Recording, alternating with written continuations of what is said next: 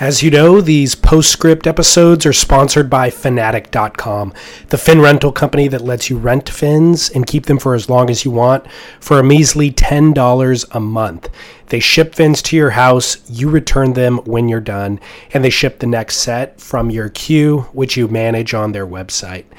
They work with all the major fin brands, so you can access whatever you see the pros riding, single fins, twins, tris, quads, Fanatic.com, and make sure to use our promo code podcast to support this show, and you'll get your first month free.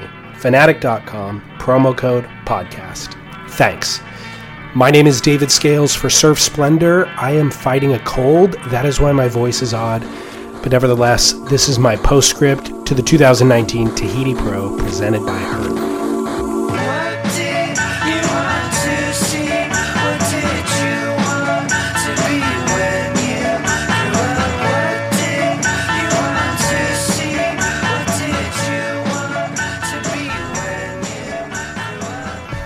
The 2017 Tahiti Pro presented by Hurley will be remembered and referenced for a long time to come.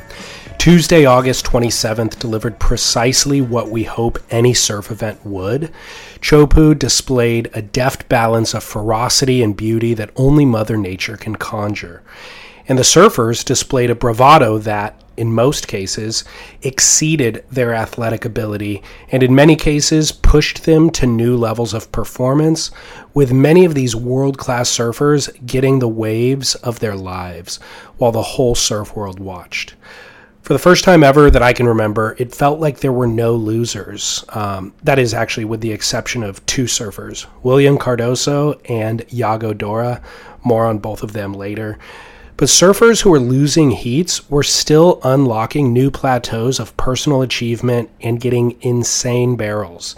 Connor Coffin and Michel Perez come to mind, surfing incredible heats and getting some of the waves of their lives, despite being edged out by Kyle Abelli and Owen Wright, respectively. And by the way, all the hard charging can be largely attributed to the work of the Water Patrol, who does a nearly flawless job rescuing surfers from peril at the earliest possible moments.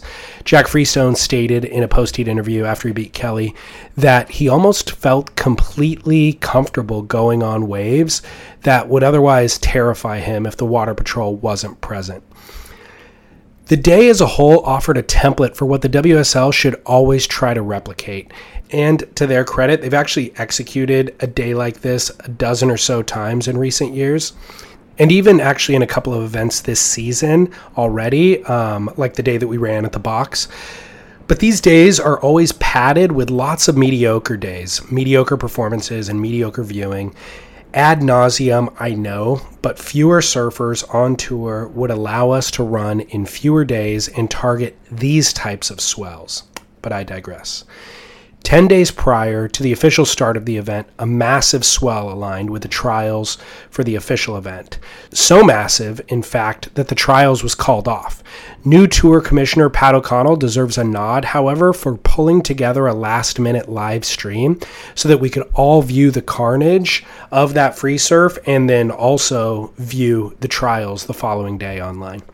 There were many amazing waves ridden that day. The most impressive was by 17-year-old Kaiuli Vast, whom would make it through the trials to play an important role later in the main event with potential world title implications. As has now become a theme with every postscript that I've recorded this season, Day 1 and Day 2 ran in marginal surf with not a single surfer being pushed to their fullest expression, not a single wave that will be used in any highlight reel, and not a single elimination that plays any role of importance in the world title race, or perhaps not even in next year's qualification. In fact, only one of the four surfers who were eliminated in these 2 days of expense of time and resource is even on the world tour. Eliminated were Matahi Drolet, Tyler Newton, Federico Moraes, and Michael Rodriguez. And the worst of all of this is that I'd bet among those last two names, you're not even sure which of those two is actually on tour this year. Again, an indictment of this fatty format. The first two rounds are basically akin to a trials event. Anyways, After those 2 wasted days and 2 lay days, we began round 3 in 8 to 10 foot harrowing surf with overlapping heats and helmets made available for competitors by the WSL. John Florence's coach, Ross Williams, is back in the commentary booth while John is injured. Ross is always excellent, and he immediately re-endeared himself to me when everyone else was fawning over this highly anticipated swell, and Ross mentioned that he wished the waves were a little bit bigger. His wish would actually be granted later this day. The first heat of the day was between highly endorsed, world-ranked number 5, Kanoa Igarashi, and 35th ranked Jadson Andre, who has struggled for industry support for the past 5+ years. With the weight of the anticipation of this impending swell and all eyes on the first heat of the day, immediately a divergence of intention was displayed between the 2 surfers. Despite having lesser talent, Jadson charged fearlessly, and Kanoa's weakness was finally revealed. Kanoa's constantly improved since joining the tour, and his bravado has never been in question, but it's also never really been challenged. He has finaled at Pipe, but it was in a year where it was mostly non-threatening backdoor.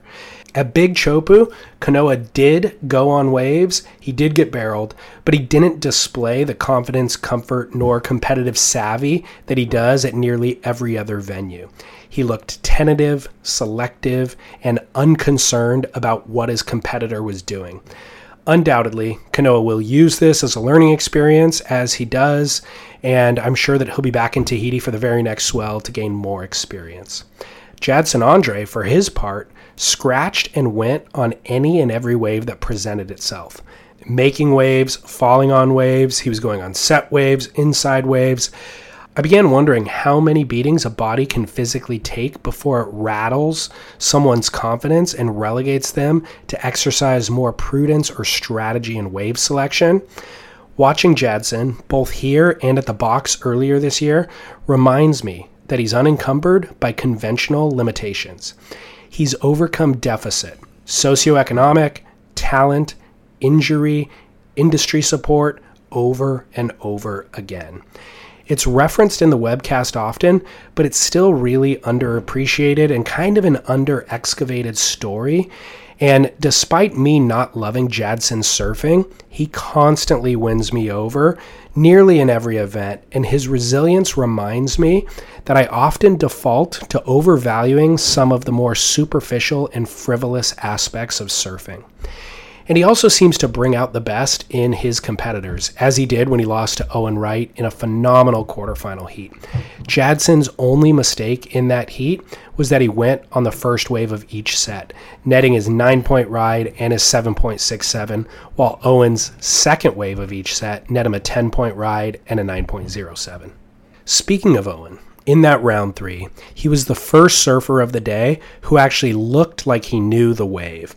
Not just that he was comfortable charging it, but that he actually knew how to play with it, making subtle adjustments for dramatics and flare and extending his tube time. The initial best heat of that day was Italo versus Adriano de Souza. Italo immediately locked into a couple of crazy ones. He went on the largest ones, took off behind the peak. He and Gabriel actually are the only surfers whose talent doesn't ever seem compromised by fear in any way. Other guys like Owen and Kelly, they'll go on nearly any wave, but there's also a tension in their surfing that I think is due to their respect for the wave and the threat of its consequence. Italo and Gabe, on the other hand, they surf it as comfortably as they surf 2-foot Duranbah, or the way that Italo surfed 8-foot box earlier this year.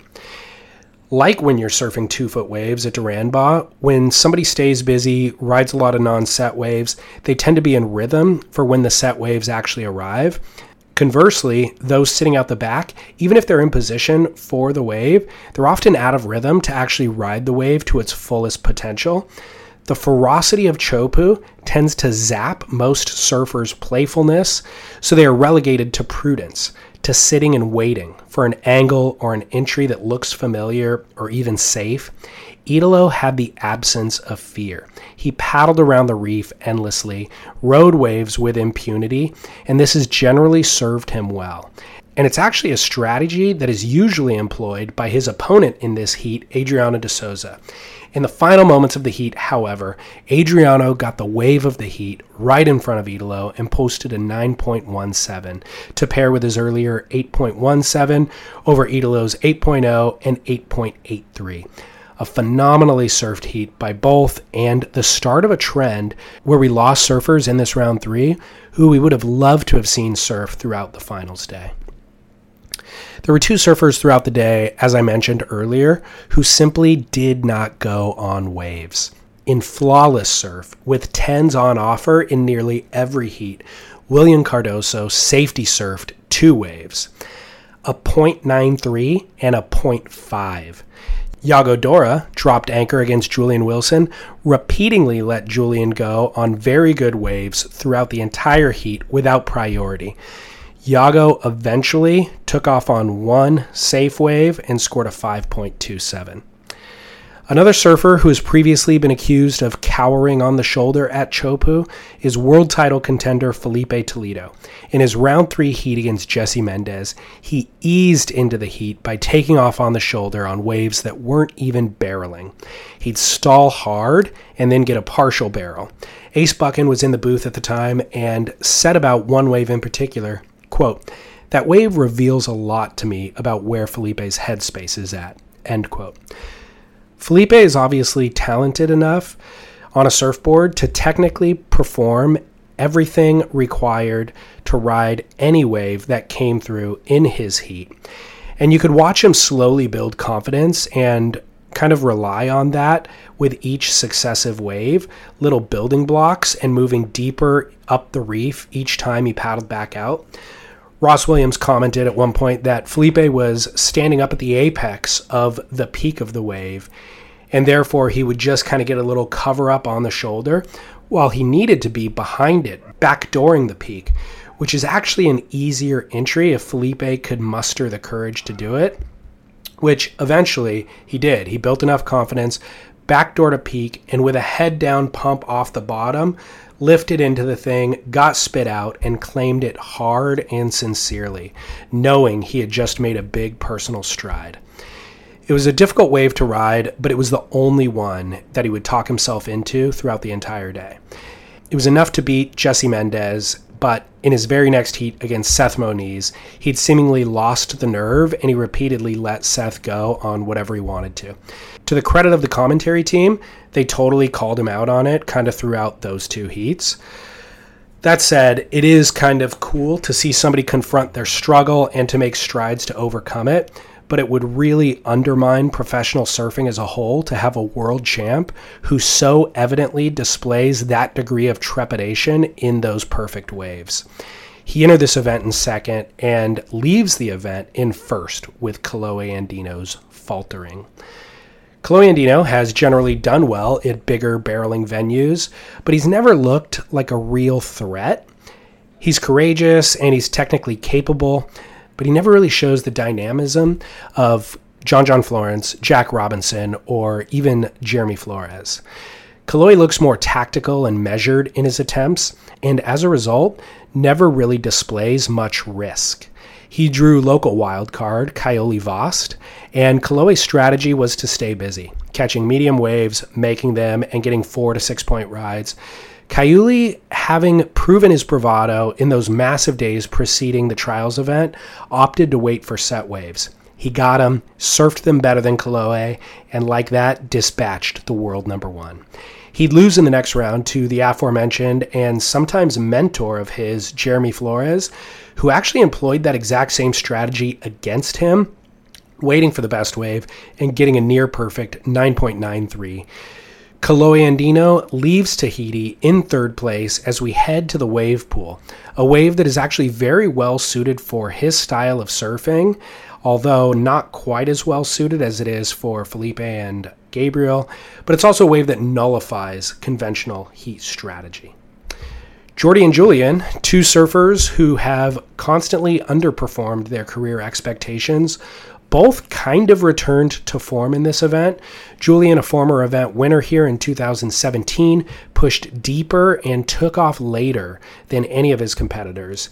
He ended up drawing Jordy in the fourth round, and Jordy has been building a slow ascension throughout the year, as I've stated since event one, a seeming marathon mentality, just casually and confidently surfing at 70% and not stressing over losses. With all due respect to Jordy in this heat, Julian should have won. In an effort to swing for a 10, Julian ended up with only one meaningful score to Jordy's two mid-rangers.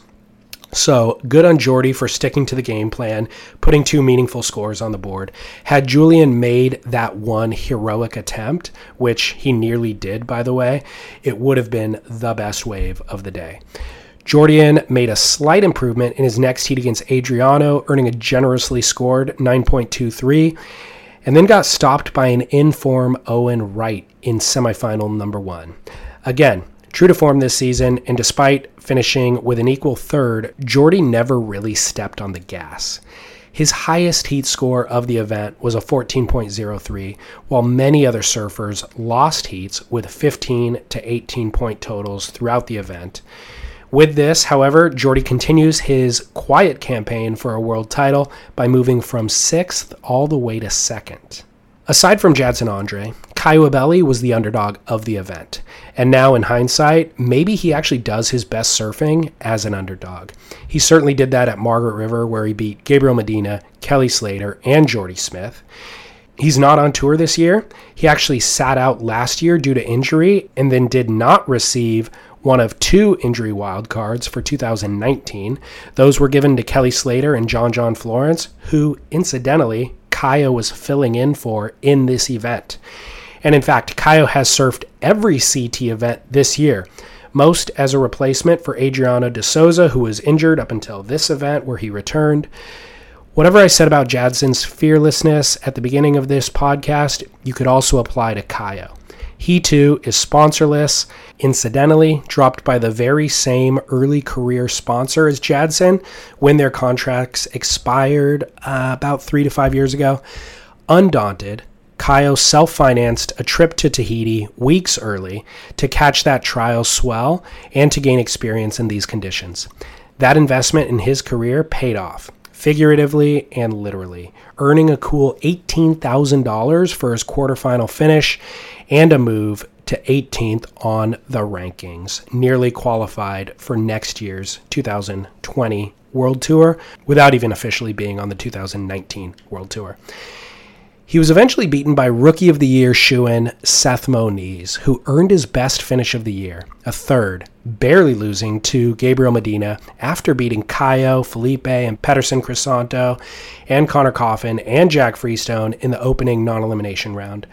Although Seth's highlights have often come from insane airs in free surf edits, as well as that backflip in Waco and his Hail Mary in last year's US Open, he seems to be most comfortable and also to have the most advantage over the rest of the tour in big barreling surf. Seth heads to the wave pool and then into Europe with almost no expectations. He's already secured requalification by being ranked 9th at this stage in the season. Despite all of the excitement and 8, 9, and 10-point rides throughout the event, it was always going to be an Owen Wright and Gabriel Medina final, a rematch of last year's final at 4-foot Chopu. Both surfers posted 10s in the early rounds. Both surfed mistake-free in every single heat. Listen to some of their heat totals. 18.5 for Owen, 19.23 for Gabriel, 19.07 for Owen. The ocean had lost a little bit of the energy on the final day, mainly resulting in slower conditions, but it still offered 8-foot waves in nearly every heat.